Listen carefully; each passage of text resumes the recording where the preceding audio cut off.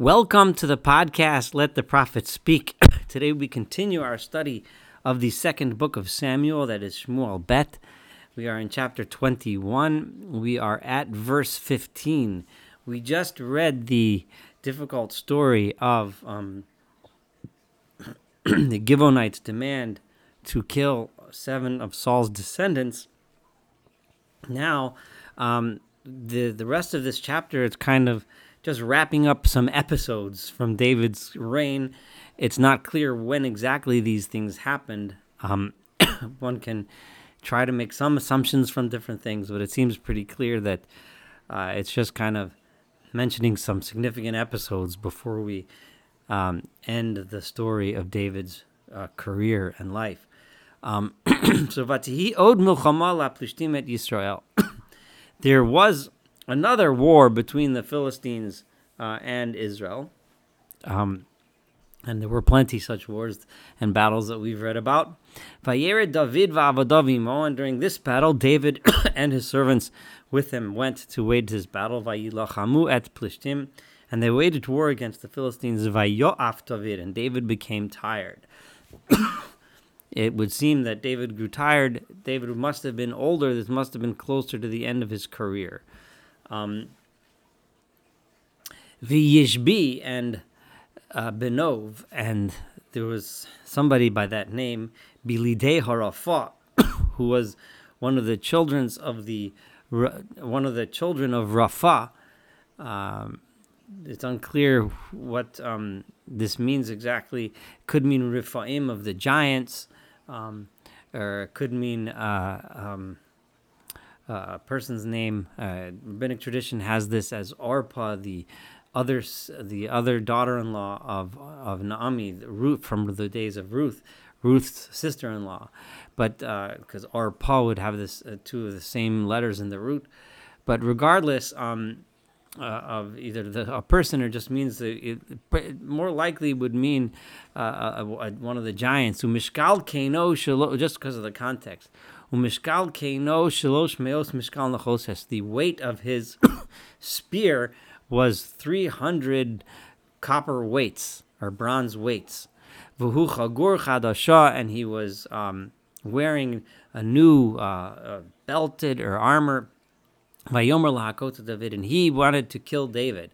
So David was exhausted, tired, and this great, big, mighty warrior with this massive spear was coming after David. Vaya'azar lo Avishai ben Tzeruya, and Avishai ben Tzeruya was very loyal to David, although he was also very rash and quick to anger. But in this case, that worked to his aid. He was quick to act and helped out David and save him by Yachet HaPlishti, and he struck down the Philistine Vayimiteo and killed him.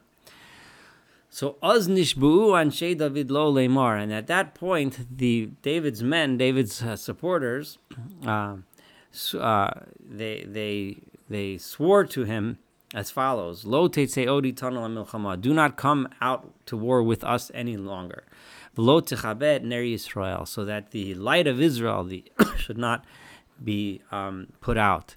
So, on most of David's career, he led the battles. We saw what happened when he decided not to lead the battles in the days of Bathsheba, where that terrible event happened, and David was criticized at that point for not going out to battle. But then he went back to battle. But now he's too old. Now it's finally time for him to stay back and not join them, simply because he would put himself in too much danger. It's time to let his troops do the fighting. It was after that, another episode. Vati od hamilchama begov im Plishtim. There was another war in Gov against the Philistines. Az hika sibchai hachushati. At that point, it was when Sibchai the Hushati, another person who we hear now, one of David's soldiers, presumably at Saf, he killed another person whose name was Saf, Asher Bilidei Harapha, who was also one of the children of the Rapha, one of the children of these giants is how I'm translating it, but it's unclear if that's exactly what it means. Vati Oda Milchama, and then there was another war. This is verse 19. Begov im Plishtim, also in the place of Gov, together against the Philistines. Vayach et Elchanan ben Ya'arei Orgim This was all Elchanan, who was the name of this warrior, the son of Ya'arei Orgim, Beit Halachmi, from Bethlehem. So he was a landsman. He was from the same hometown as David. At Goliath Hagiti, he struck down Goliath Gittite, which makes us wonder what relationship there may have been with this Goliath, with the famous Goliath from the previous story of David killing Goliath. His spear was large, like the tool that a weaver uses.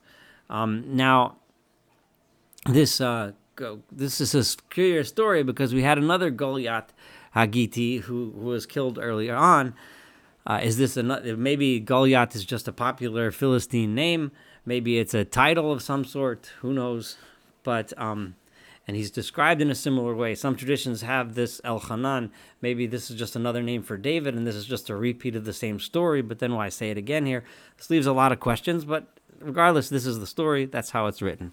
Vahati od milchama begat. Again in Gat, another war happened, another battle. Vayhi ish madon, and there was a man of great measure, a very large man. So all this emphasis on large and large and large makes one think that this Yulad, that the children of Rapha, refers to the children of the giants.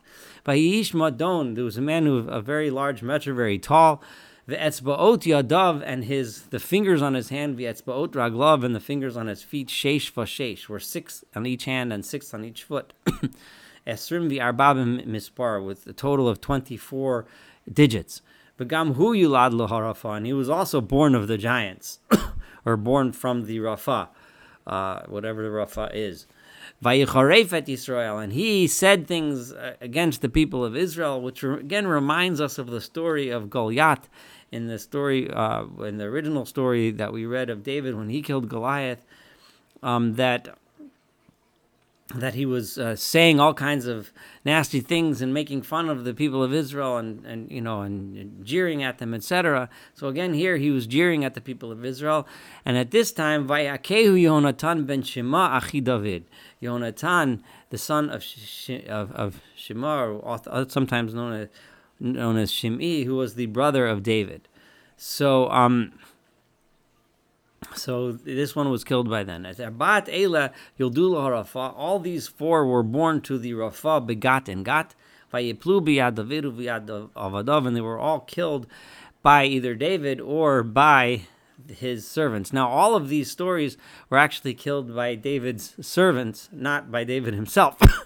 But when servants kill in honor of a king or while fighting for a king, the king gets some of the credit, and that's just the way it goes. So this concludes chapter 21. The next chapter will be a very different change. Thank you for studying this together with me. Looking forward to studying chapter 22 and, of course, the rest of the book of Samuel together.